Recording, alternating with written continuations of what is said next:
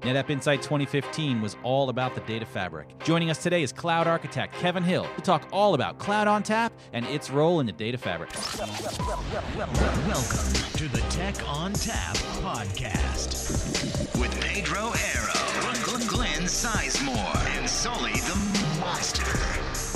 I love NetApp. Oh, yeah.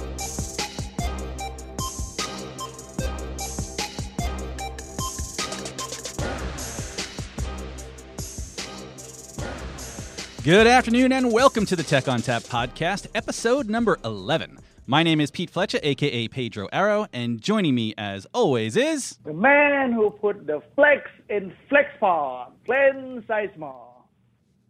That is Pat Sinthusen. Yeah, that is Pat Sinthusen, and little story about that. But before I do, I want to welcome Andrew Sullivan. Andrew, how you doing, sir? I am fantastic today. I had to paddle my canoe into work, but it was good. So a little bit of a workout getting here. Yeah, a little bit of a monsoon out there, man. I'm worried. Hurricane is coming soon.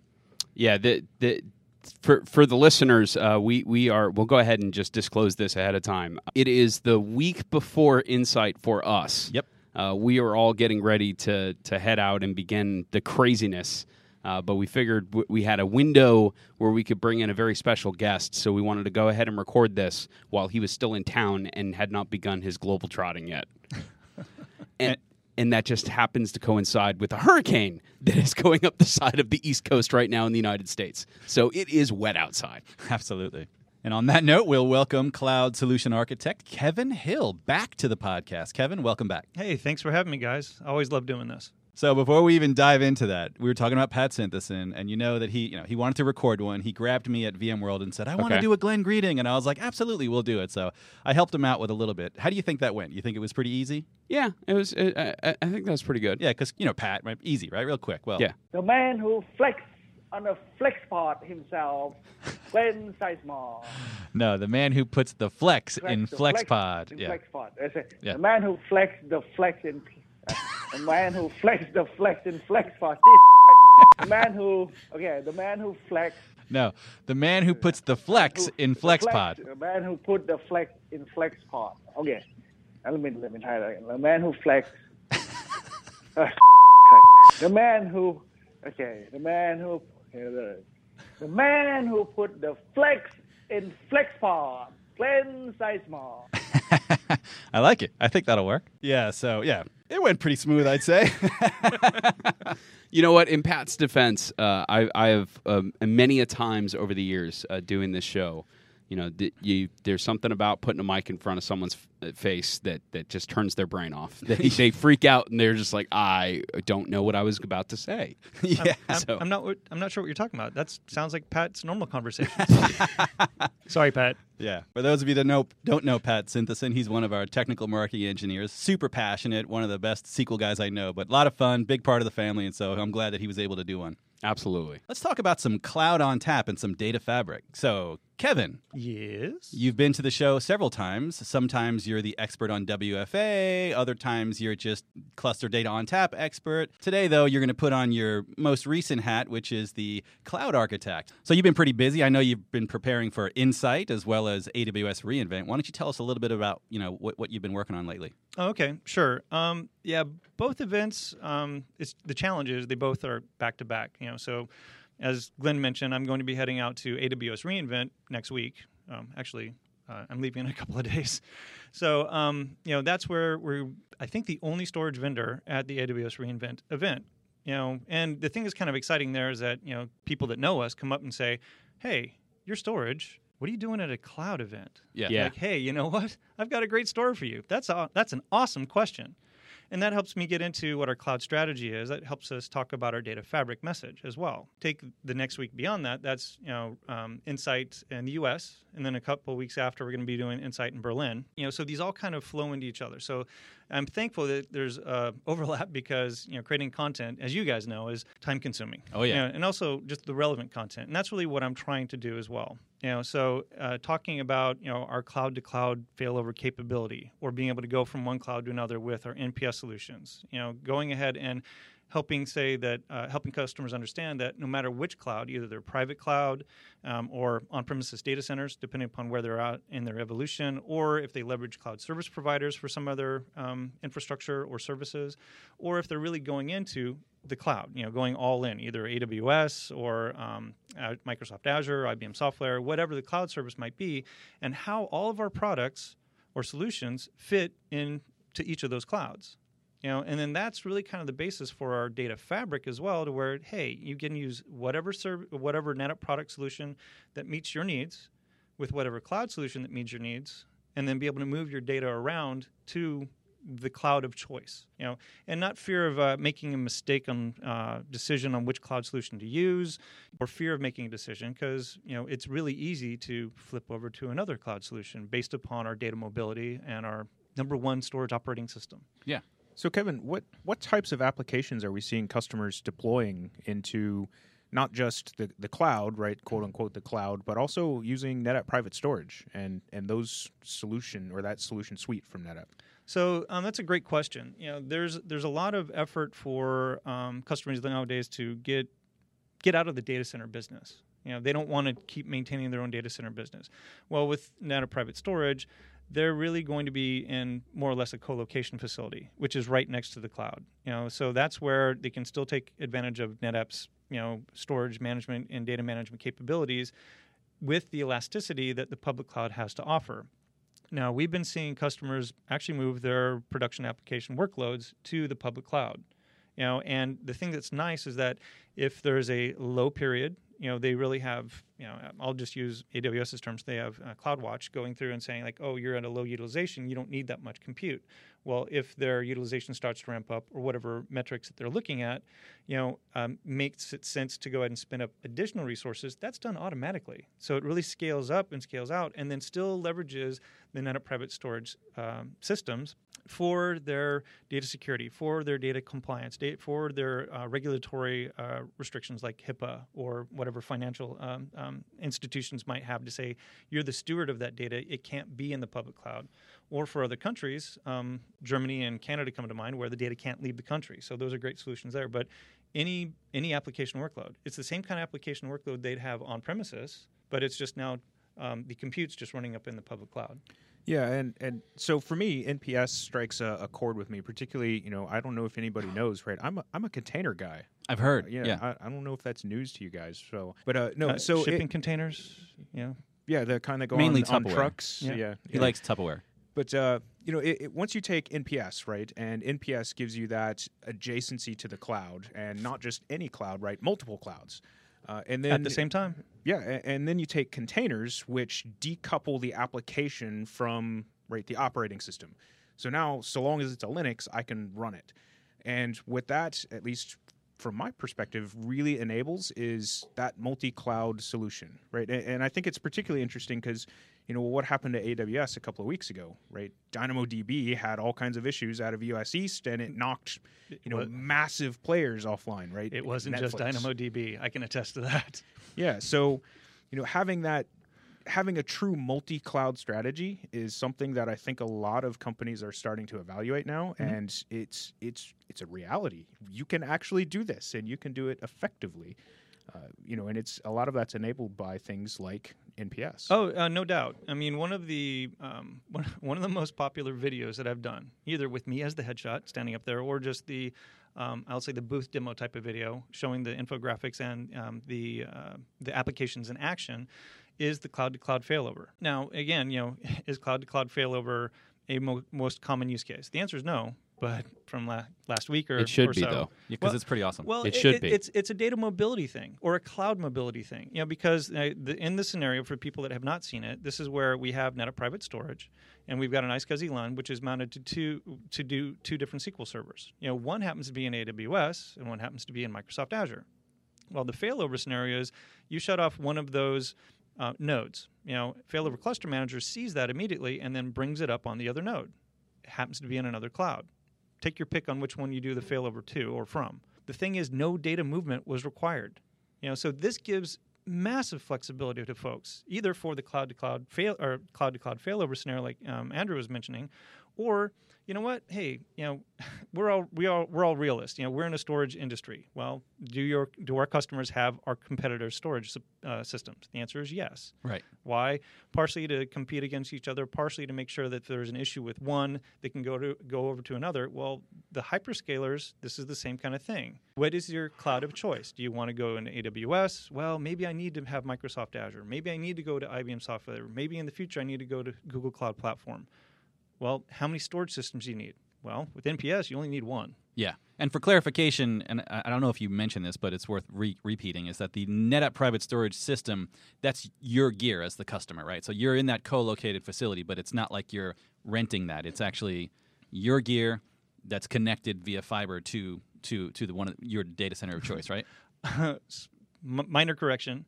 Yes, NetApp private storage, customer owns the gear. No fiber. No fiber. We're in the cloud. I mean, this is a dedicated public cloud connection, which is, basically a 10 gig pipe, either, direct connect for Amazon, Azure Express Route with, if you're in that Equinix co-location facility, you've got Cloud Exchange, but it is IP based. Aha. Okay. So it's not fiber. There with the NPS solution, you can still have fiber, but that would be connected to any compute you have in that co-location cage alongside your NetApp storage. Yeah. So you have those possibilities, but the only thing that you don't have in a hyperscaler cloud model is fiber. But you still have block with iSCSI. Sure, that makes sense. So, but you're absolutely right. The only thing that really changes with an NPS solution is, for the gear, customer still owns the gear. It's the location. Yeah. It's not in their on-premises data center. It's in a co-location facility. Well, and actually, let me rephrase that. It could be in their own data center. The only thing that really is dependent upon where that NetApp private storage system lives is the overall latencies. How close is that customer's data center to the public cloud?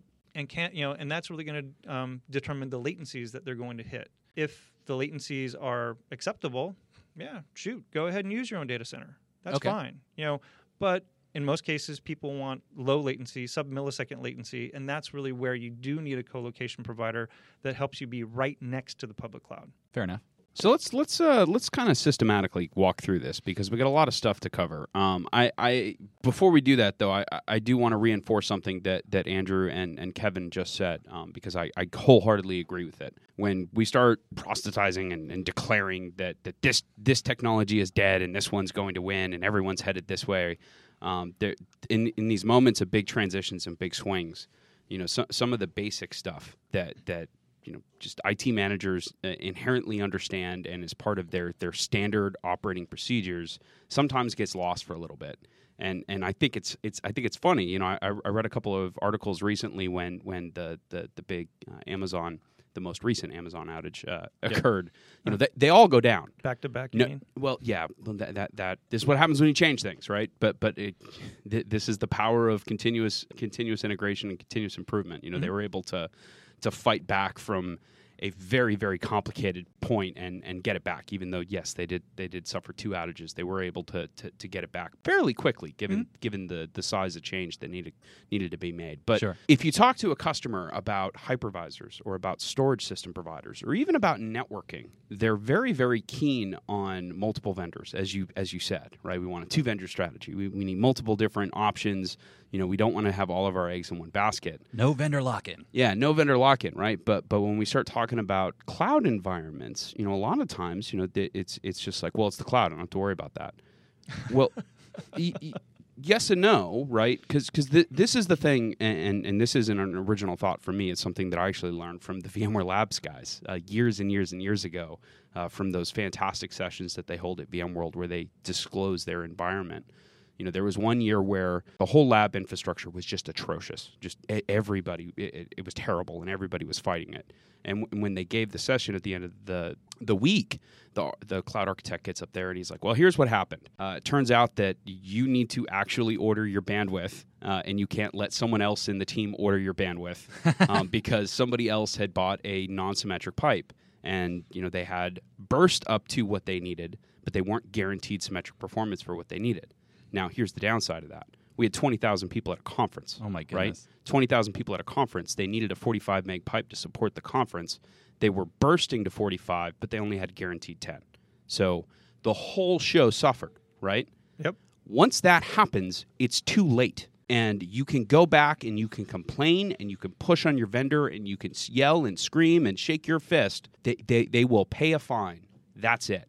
There is no recourse for you. You are down. Everyone who was at that event, the internet was terrible and damn near not functional, and the hands-on labs, they didn't work for a day and a half. And they're still talking about it years later. Yeah, well, no, it's. I think there's a lot of people who listen to this that will remember this. Absolutely, because yeah. we were all there for it. But it's a good example of that. When stuff happens in a hosted environment, your recourse is you get a refund.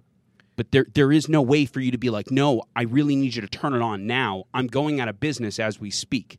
Yeah, those SLAs from the cloud providers are there to protect the cloud provider. Precisely. Right? It's hey, okay, sorry we missed our SLA. Here's a free day or a free week or whatever Here's it a happens Starbucks to card. be. Yeah, and as opposed to you can't sue them and say, well, I lost $100 million or $1 billion, right? And you need to make up that lost revenue to me. So those SLAs I think are there to set expectations for the customer, but also to protect the provider. Well, and I agree with that, and I agree with kind of what you said. But I think that if I take that a little bit further, we're a couple years on beyond that event, and the reason that people are interested in the public cloud is because of the elasticity that they can glean.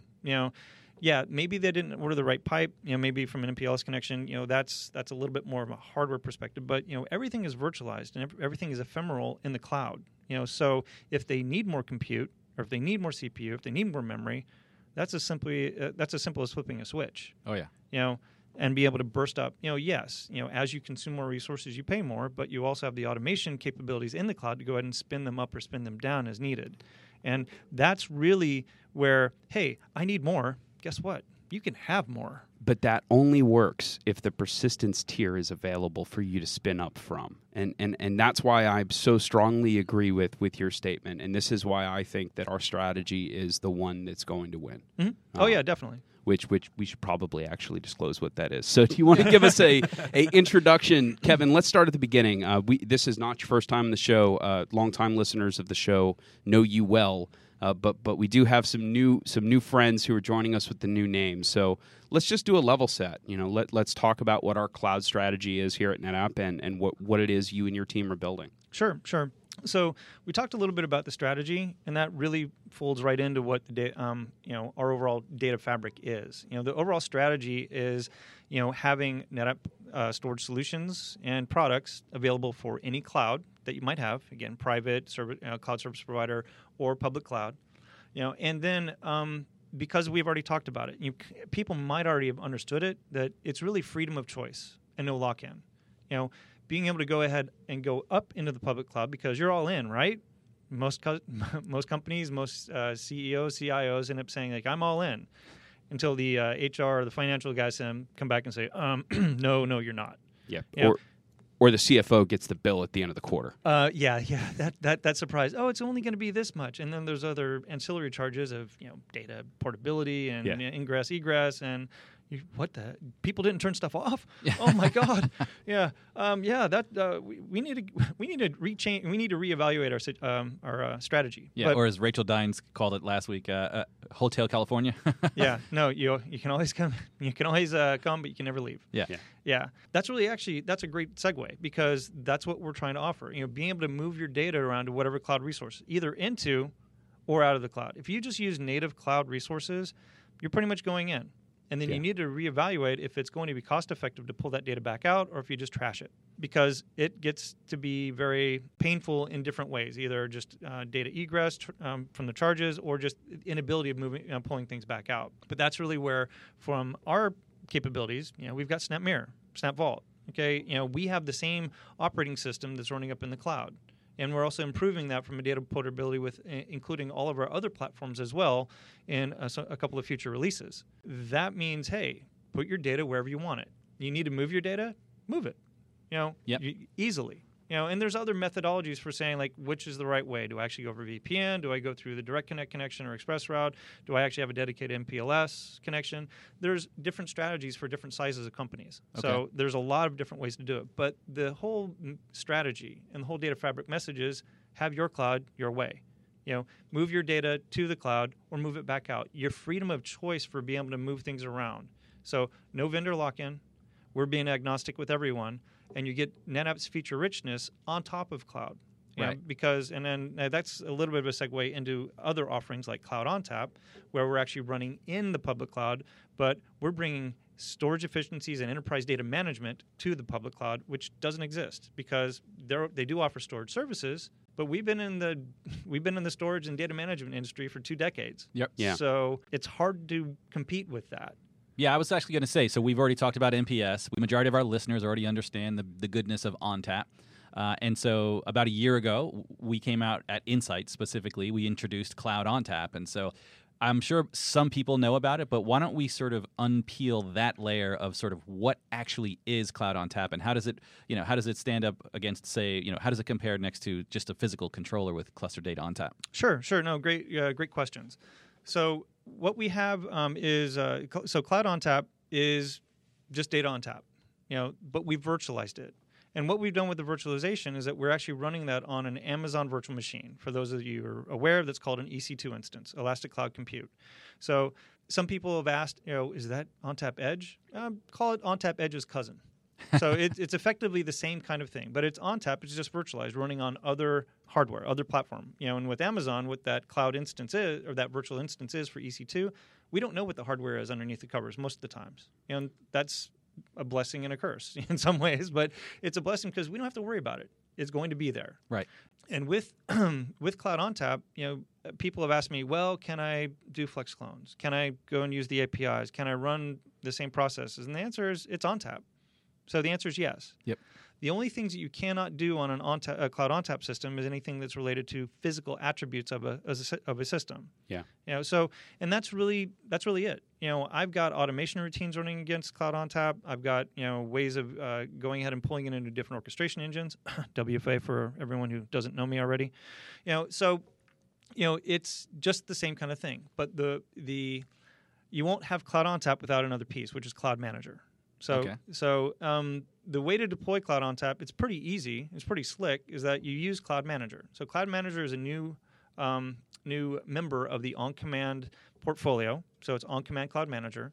You can either pull it down from the AWS Marketplace or from, if you're a customer, from the NetApp Support download site and put it on a virtual machine in your own data center if you want. But that data center, that would have to have a VPN connectivity up to your Amazon cloud. So, and we can talk about that more later, but that gets a little bit deeper. But the primary purpose of Cloud Manager is to help deploy Cloud ONTAP systems quickly and easily. And if people come to my Insight sessions or see me do a demo before, this is where I can get in and go ahead and use Cloud Manager, go ahead and kick off the instantiation of a Cloud ONTAP system in about 30 seconds, and then in roughly 20 minutes, we'll have a fully functioning cluster data ONTAP system running in the public cloud. Okay. So OnCommand Cloud Manager is what you actually use to deploy your Cloud ONTAP. And it doesn't have to be in the cloud with the Cloud ONTAP. It can be actually installed locally, and then you can just manage it via VPN? Correct. The things that Cloud Manager requires, and actually to boil it down, it does 2 main actions. It deploys AWS resources for you. So there needs to be some limited internet connectivity because we go out through internet to go ahead and tickle the Amazon APIs. Okay. And then part of logging into come on, man, keep it clean. Yeah. For those of you that can't see, Andrew Sullivan is making really funny tickle gestures, and it's pretty funny. But when you log into Cloud Manager, you also apply some of your Amazon credentials. So you've got an access key, secret key for your Amazon account. And again, this would be an identity and access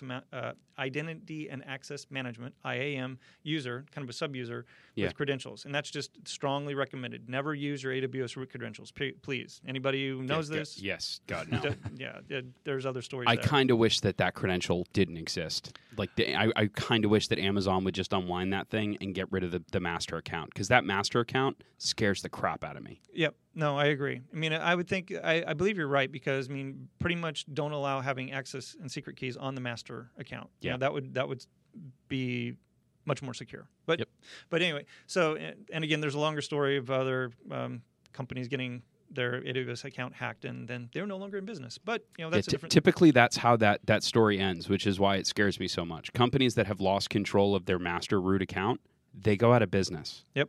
Like it actually has happened more than once. So you will always hear me recommend always use an IAM user. Yeah. And on that you have the access key and secret key, which is linked to your login when you log into Cloud Manager. So that's how we know which account to help deploy AWS resources in from Cloud Manager. So when those cloud resources are available, the Amazon Virtual Machine, some of the underlying EBS disks for boot, root, and data, the ENI, so Elastic Network Interfaces for the network interfaces and the public IPs, or the IPs that go on that, not public. And then once those are all there, and Cloud Manager needs to be able to talk to that instance. So that's really what the reason for the VPN into their virtual private cloud and AWS within that subnet, so to be able to talk to that Cloud ONTAP instance, because now we do the configuration for NetApp. Okay. We do the configuration. Think of it was called Big Easy System setup. System setup. Thank you. It's effectively the same kind of thing. We'll go and set up the cluster. We'll go ahead and set up the storage virtual machine. We'll set up the data aggregate. We'll set up all the logical interfaces. We'll set up everything, and then create a volume if you've asked us to as well. But once it's there, you have all protocols. Well, NFS, CIFS, and iSCSI. We also have all logical interfaces. There's no need to create anything else. You already have NFS, CIFS, iSCSI. You also have the intercluster lift if you want to do replication. You just get going. And from that point, I can just use on-command System Manager to manage it with the rest of my environment, You right? can use any NetApp product or any of your current existing scripts or WFA or Unified Manager or OCI to go ahead and look at these things. To go ahead and manage it. Not even just look at them, but do active management. A little further on for that is, most people know that I do WFA. And one of the things that I've been doing from NetApp Insight is creating a couple of different use cases. I've also been working with the workflow automation team, because what we're doing is we're going to be creating effectively a cloud pack that's going to be available on the workflow automation store. So you can go ahead and use these workflows and go ahead and deploy Cloud ONTAP systems, or turn on or turn off Cloud ONTAP systems, or do other active management of the Cloud ONTAP systems, either via Cloud Manager or directly through Cloud ONTAP. Because, again, WFA already comes with some ONTAP workflows. Yeah. They'll just work. Because it's ONTAP. Because it's ONTAP. But this one workflow, I'm going to mention it because I'm kind of proud of it. That what I do is actually I'll end up deploying 2 Cloud ONTAP systems through Cloud Manager. All right. They're in different availability zones. So, so for more or less redundancy, I'll then go ahead and create volumes on each of those Cloud ONTAP systems. I'll then go through and establish snap mirror relationships bidirectional. So volume on system 1 is replicated over to system 2. The volume on system 2 is replicated over to system 1. Okay. And then I've also worked with the OCI team, the On-Command Insight team, figured out how to add those as data stores to OCI automatically. So at one go, you've gone through and deployed effectively an industry HA kind of system for Cloud ONTAP, and it's already been put into OCI for active monitoring. Nice. And it's pretty slick. But those are the kinds of capabilities, and I'm just using the same APIs that are in Cloud Manager. So the Cloud Manager user interface is built on top of its APIs. So, and this is where that helps bring a lot of the automation in together. Yeah, and that's one of those things. When we start talking about automation, the problem with automation is there's a slope here, right? Mm-hmm. And there's automation that's really simple to do, right? And then there's automation that requires someone who's been doing this for 15 years, and they've just got that body of work to be able to build that solution. And finding that guy at the top end of the scale is a real big challenge for customers, right? So, a lot of times, when we're talking about this and when we're evaluating these solutions, people are like, well, automate and orchestrate. And I'm guilty of this as well. But it's important to understand the differences in the lift. And in this case, the entry point is all the way at the bottom, right? That consuming the existing automation that we've got inside WFA, that's a GUI-driven tool, man. You're not writing code. You're not compiling. You're not interpreting an API set. You're just consuming something that somebody else has built. Tool makers have produced, or toolsmiths have gone off and built the tool set, and as customers, you're just consuming that work. But if you choose to, if you've got that guy that's capable of building it himself, the underlying access is wide open. And as you yourself have done, the world is your oyster. Mm-hmm. Oh yeah. No, that's a great point. And then that's really I've always firmly believed that WFA is a great platform. It's a great framework. Yeah. And from an automation perspective, It's not a lot different than some of the other tools that are out there from other vendors, but I do like its capability of pulling in resources and actually making intelligent decisions. I mean, that's some of the things that I think it does a little bit better than some of the other ones. I will admit, and I'm sorry if this is going to irritate anyone, that its user interface is not the prettiest, but It's not HTML5? It's fine. It's fine, but the other thing that's cool is that you don't even need to use that interface. You can actually you can create your own portal on top of it and just call the workflows underneath, and then have a really slick solution. That's fantastic, But again, that's kind of the beauty of this. We are going through and producing the workflows. I'm working with the workflow automation engineering team and the content development team so that those are going to be publicly available. And for those of you who have not seen it, there's actually a link that says Workflow Automation Store. You can go to an online Workflow Automation Store and then pull that down, and you can start using them. And as Glenn, as you mentioned, you can either use them as is or make slight modification to them to tweak them to your needs. Which is probably more common, right? It is very common. It's very common because people have their own standards for naming conventions. And, God forbid, somebody just wants to put in, a certain name. That's great. But the storage architects or cloud architects or, virtualization architects have said that, no, we need a certain structure or this certain tiering or certain, decisions on what storage to use, whatever the resources might be. But they can go ahead and easily add those things in. And they don't have to rework everything. Right. But if they also want to try and do some other integration or pioneer a new path that hasn't been done, that's pretty easy to do too. Yeah, I guess my point that I was trying to make earlier is that at this point, I think everyone understands that it's required. It's no longer a conversation about, are you a quote-unquote Windows guy and driving a mouse and a GUI, or are you a Unix guy and you're an automation scripter? If you self-identify as I use a mouse, you're in the wrong field, buddy, because it's going away. Well, and actually, at the end of the day, do people really want to care if it's Linux or Windows? Well, and that's my point, right? So when you make that shift, when you make that mental jump, and you accept the fact that I need to start worrying about things like what's my administrative to server ratio, right? How many people does it take for me to manage an instance?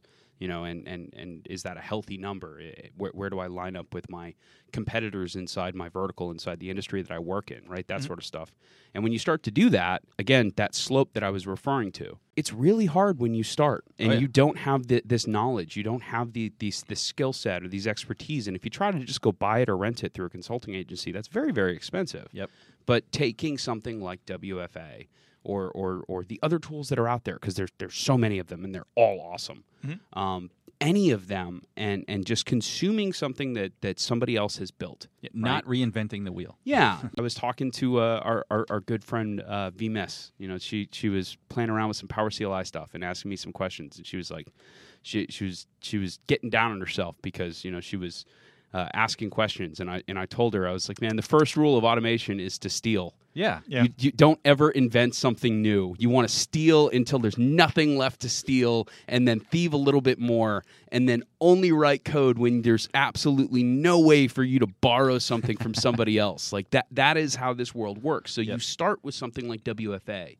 You build that base toolkit. Maybe at first you're just using the workflows that are there, but then as you get that expertise, then you're able to start bringing this stuff in and making that transition into continuous operations and continuous integration, DevOps, that sort of workflow, which is when the cloud really explodes. And that's when the real value shows up. Yeah, and also save often, save frequently, because in my journey for developing other stuff, I got nailed by a bug and I didn't have a backup. Yeah, source control is your friend. Yeah, well, 3 days later. Sorry. So, Kevin, I want to jump back a little bit. I love automation, right? I self-identify as an automation TME here at NetApp. So, I rely on you for WFA expertise sometimes. So, but no, jumping back a little bit to Cloud on Tap, right? I think that this is, it's fascinating, right? And I think it really fits well with the types of applications that we see typically deployed into a hyperscaler. So what are the use cases that we're seeing that we've modeled around Cloud on Tap, and how can customers capitalize on that? Let me try to answer. This is a little challenging, mainly because we're still seeing the ramp up in adoption. Okay, we're fairly new still. We're a year old, and most of the customers that we work with, it takes them a while to adopt new technologies. And this isn't new; it's still ONTAP, but it's a new. Let's just call it a new platform. It's in the cloud, and while they've had initiatives to go into the cloud. Some of them have been on different journeys. So let's go back last year. Last year, when I asked people how many are in the public cloud, and then maybe 10%. How many actually have initiatives to go to the public cloud? And then at least 50%, if not 70% of the hands went up. Yeah. Okay, great. Or, do you expect to go in the cloud in the next year? Man, hands just drop off. Well, if I ask that question now, it's more of like, no, the whole room, the hands are like, I'm going to the public cloud. Either some in way, or going, right? In some way, shape, or fashion. People that said, no, we're still evaluating, like, I got to go now. I'm being told to go now. We have to go now. They understand that the relevance of the public cloud is there. But to answer your question, Cloud ONTAP, we've been seeing much more of a ramp up. Current version of Cloud Manager and Cloud ONTAP is version 2.0 of Cloud Manager, which is readily available right now out. From, again, NetApp support downloads for customers or the Amazon Web Services marketplace. Yep. And the Cloud ONTAP is based upon our current shipping version of Data ONTAP. So it's 8.831 GA. Oh, nice. So, and we have definite concurrence with each of the new releases of Cloud ONTAP, either the dot releases, the release candidates, or the GA releases. So, but as far as use cases, I've got a couple of different scenarios. There's been some test dev. There's been some people that have actually stood things up, going ahead and replicating some sort of data set up to Cloud ONTAP and then running that in the cloud. I actually go back with our platform workload engineering team. They just started to join us, and then they helped me produce some performance numbers for Cloud ONTAP for the different sizes of Cloud ONTAP that we have. And they went ahead, replicated a data set, and then went through and did their tests, and then either moved the data back down or back up. So again, it was pretty cool to see the glee on their faces to say, I don't have to run these serially anymore. I can spin these up and run them all in parallel. Oh my God. Nice. That's fantastic. Yeah. No, it just giddy. I mean, it was really pretty cool. Another use case, and I can actually say this, customer who's been helping us, he helped us at AWS, the AWS Summit up in New York back in August. Customer's name Paul Brown. Paul, if you're listening, thanks for helping us, from Cordant Group out of UK. And his use case is a poster child story for the reason of Cloud ONTAP. He was trying to move some of his workloads, SQL workloads, up into the public cloud. He's using Amazon RDS. He was using, he's using the EBS. He's using the different snapshots. He's actually standing things up, and things weren't working quite as well for him as expected. But then enter Cloud ONTAP. I use NetApp on premises. Let's go and spin up Cloud ONTAP. All right. Well, since I'm using SQL, let's go ahead and just move that SQL data set up to the Cloud ONTAP system. I'm using Snap Manager for SQL for my hosts. So let's go ahead and install Snap Manager for SQL on my host. And then, hey, look, this is the same exact process, same exact procedure that I have on premises. I don't have to change anything. I don't have to retool anything. I don't have to say, okay, let me go ahead and recover from an EBS snapshot. All right, I've actually have 4 or 5 EBS snapshots. Why is my performance starting to drop off on my EBS? Yeah. It's not a NetApp snapshot. I'm not going to go into it right now, but they don't have the storage efficiencies and the data management that we bring to bear. Also, the storage efficiencies.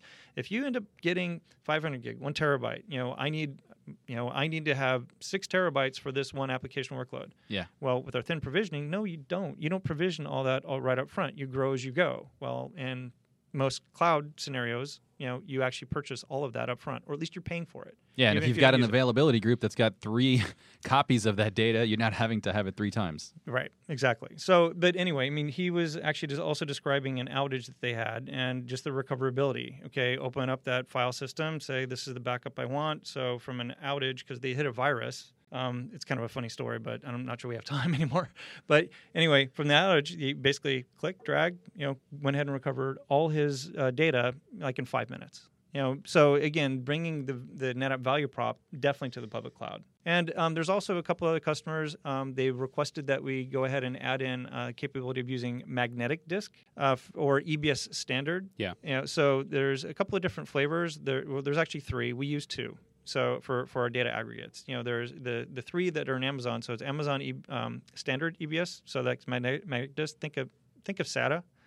And then there's GP2. Think of SSD. Okay. And then there's also provisioned IOPS or IOL, and that's really where you can go ahead and say how much, for your size, how much IOPS do you want on that size of disk.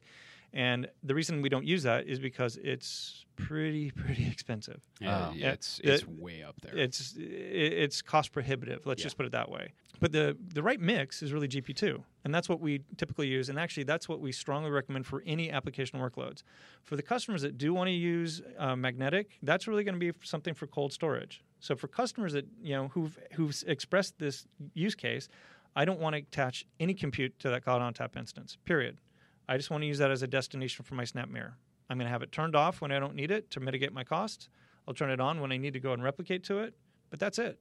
Yeah. I don't want to do anything on it. And that's Break glass on emergency, right? yeah, exactly. I mean, it's there. It's a copy that they can pull back from. So No, and I like that. So from my perspective, right, I love that Cloud ONTAP enables the so-called cloud-native applications to consume data on tap, right? Which means exactly like you said, all the efficiencies, the replication, the protection, the recoverability, all become a part of those applications, and you can deploy those ONTAP instances just like you would any other component in your application. You need to expand the cluster. Great, it's an API call over to Cloud Manager, and it takes care of it. So yeah, I personally think that that's an underutilized use case that exists right now, and I think a lot of that is just people getting used to it being available. oh yeah, definitely. I mean, again, it's only been a year on. Customers sometimes take a little while to evaluate and say, yep, this is what I want to try and do. But the beauty about Cloud ONTAP is the speed in which you can stand this up or tear it down. We're bringing the speed of cloud to NetApp, definitely. I don't know if that's a catchphrase or not, but Sounds like one. I like it. but honestly, again, 20 minutes. 20 minutes, you've got a fully functioning enterprise-class storage system running in the cloud. Well, yeah, and what was it that the quick hit that Val gave us?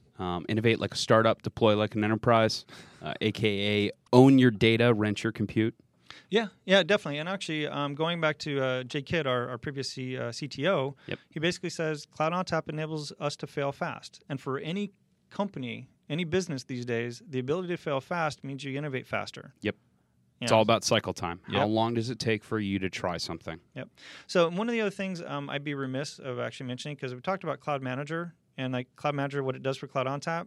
Well, it doesn't just do Cloud ONTAP. It can also help you discover your physical systems. So if you've got an NPS system or if you've got an on-premises system and Cloud Manager can see those systems, you can pull those systems into Cloud Manager into the user interface, and they look like a little cloud. The reason this is important is because then you can go ahead and do some basic tasks, like creating volumes or doing some other things. If you do need to do much further storage actions, that's really where System Manager, or WFA, or CLI, or whatever it is you end up doing are really more applicable. But we get to look at and see all of the resources you have. The reason this is cool is because of that click and drag SnapMirror capability that Cloud Manager provides. So instead of actually trying to remember if it's cluster pairing, storage virtual machine pairing, and then setting up the relationships, any of that, click on the cloud that you want as the source, drag it over to the cloud that you want as the destination, then select the volume you really want to replicate, select the schedule you want to replicate. That's it. No way. Dude, it's really, really cool. I haven't seen that before. That's pretty awesome. Yeah. You Well- literally can click and drag it and create your replication? Yeah. No, actually, if you and for those of you out listening, you want to see it in Insight, I'm going to be demoing that. Was that your radio voice? Yes. And there's APIs for that as well. Oh, yeah. Actually, one of the things I do in the workflow I mentioned earlier in the session, I'm using the Cloud Manager APIs to do that. Yes, but Andrew, I can't click and drag an API. But I think that's See previous conversation about driving mice. no, I think that's one of the more complex tasks that a lot of people ask for, right? How do I automate setting up SnapMirror relationships? And Kevin just said that it's done. It's already just an API call. Yeah. So Click and drag. yeah, or click and drag for Pete. All right. So Kevin, for people who do want to learn more, I know a while back you guys had a URL or a dedicated website for the try and buy, poc.netapp.com. As I understand it, that program has undergone a little bit of maturization. So, yes, great point. POC.netapp.com right now, as at time of this session, still exists. We're going through some evolution. Think of POC.netapp.com as it was a necessity. We needed to bring awareness around our cloud solutions, our cloud capabilities, also providing the try or proof of concept type of platforms, POC, for our customers. And actually, not even just our customers, but our field and our partners, everyone. Yeah. So we're a year on. We've evolved a little bit more, and we've worked with some other teams. So we've kind of separated things a little bit. POC.netapp.com has changed. So we're actually changing that to cloudlab.netapp.com. Okay. Cloud So- Lab. Okay. Cloud Lab. So, yep, one word, Cloud Lab. Plural actually works as well because of the what we put in for the redirects. But so cloudlab.netapp.com, and the information is still there. But we're also shifting a lot of the information that's there around NetApp Private Storage, Cloud ONTAP, Cloud Manager, AltaVault, and over to a new site. The new site is netapponcloud.com. So netapponcloud, one word, .com. And that's really microsite's a valid word, right? Yeah. Yeah. So basically, that's now the face of our cloud solutions. So you can still find information on our cloud solutions on www.netapp.com/cloud, but you might not find the depth of what you need. So if you go to netapponcloud.com, you'll find more information, either data sheets, much more deeper dive on for white papers and things on NetApp Private Storage, Cloud ONTAP, Cloud Manager, and AltaVault. The other thing that's there is the portal for some of the trial aspects. So the Try It Free, our test drive programs. Okay. So if customers or anybody wants to try out any of our solutions, this is going to be the place that they'd go. So if they go to netapponcloud.com, up in the right-hand corner, they'll see a Try It Free button, and then that'll take them to a page for trying out our NetApp Private Storage solutions, and then our Cloud ONTAP solutions with or without Cloud Manager, and our AltaVault solutions. And I think we also have an OpenStack test drive that's going to be up there very, very shortly. So the main reason is to actually go ahead and offer people that are interested in NetApp solutions to try them out. Okay. Just whatever it might make sense. So the process there is you click on it. If you've actually signed up for the test drives, that means you've actually signed up for Orbiterra. There's a little form to fill out, and that form will be presented to you each time. For those of you who've tried this before, what's not so obvious is down at the bottom of that form, there's a very tiny login link. And so if you've already signed up, just click on that login link, and then you can go in and you'll have access to the different test drives. The test drives typically run an hour. Some run 2 hours, but you don't have to worry about them. You don't have to worry about cost. You don't have to worry about instantiating them, anything else like that. They're all self-driven platforms or applications as a service.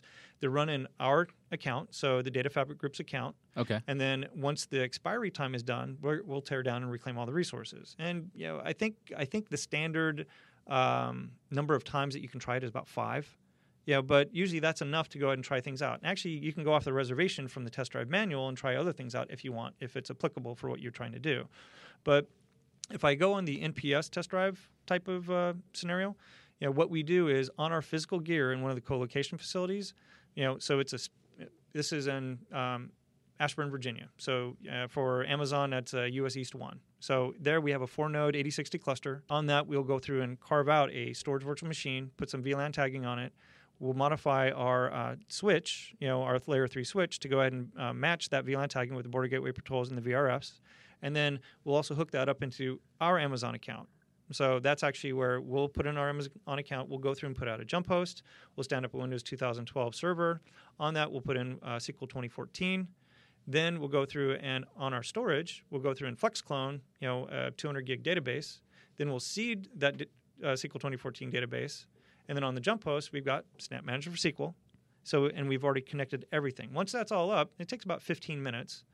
Then you have an hour to run through the test drive manual and then go through the different exercises. But we stood up that whole platform, that whole stack. Okay. And that just gives relevance to instead of you having to go through and try it out yourself or stand everything up yourself. Oh, yeah. Putting that entire thing together in an hour in your own environment is not going to happen. Right. Yeah. Right. So, and then come through and try it. Go through and have your colleagues try it. I mean, that's the beauty of that. It's stood up, and then, we tear it all back down. And the reason I'm mentioning this one for NPS is that also off of cloudlabs.netapp.com, no longer POC, we also offer the ability to have an extended trial for NPS.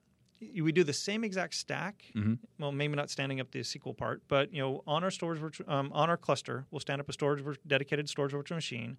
We'll update our layer 3 switch, and then we'll hook that into your account. Okay. Or, and it's actually account or subscription. So this applies to either AWS. It also applies to Microsoft Azure. So if you want to try it out with AWS, if you want to try it out with Azure for NPS, that's fine. We can hook up our storage and have that hook up into your account so you can try it out with your own data, your own compute, whatever workload you want, and then go for it. I mean, do whatever it is you want. We also provide you a small console to go through and actually manage that storage virtual machine for you. So that way we bring the storage, we bring the networking, you just bring the compute or whatever data it is you want to try out.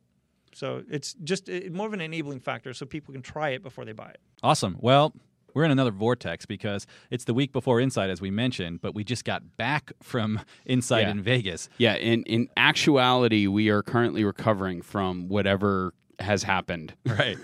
So that being said, Kev, I know that you're going to be at Insight Berlin as well. So why don't you tell us a little bit about what you're going to be doing for the folks in Berlin at Insight? Sure.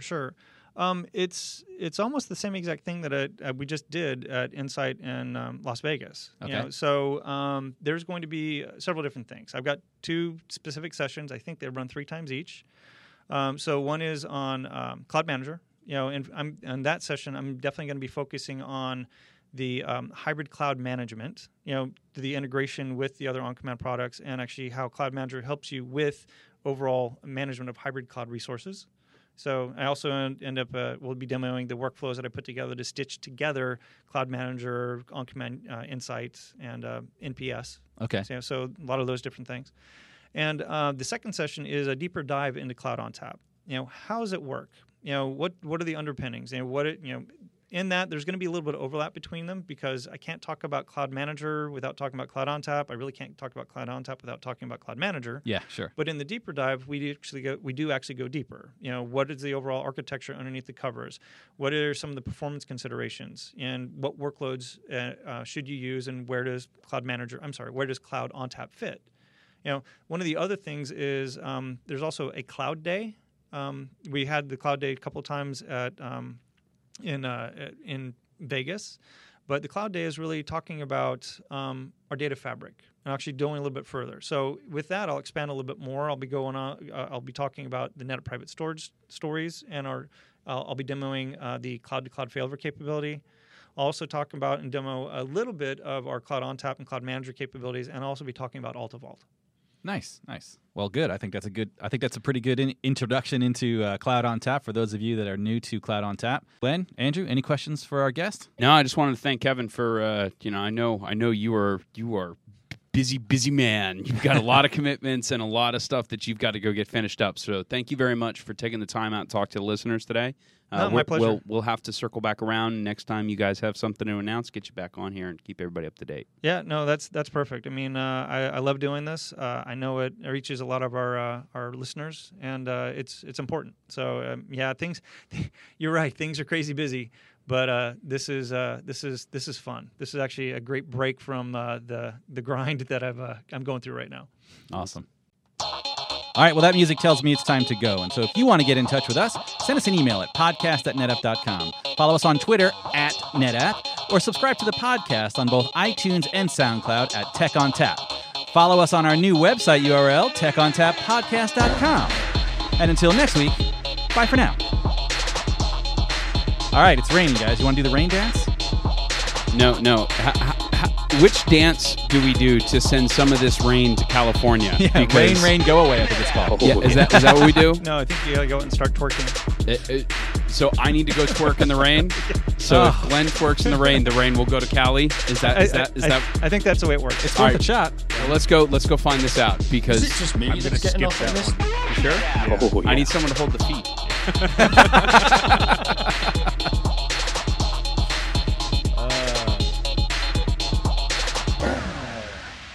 Ay, papi.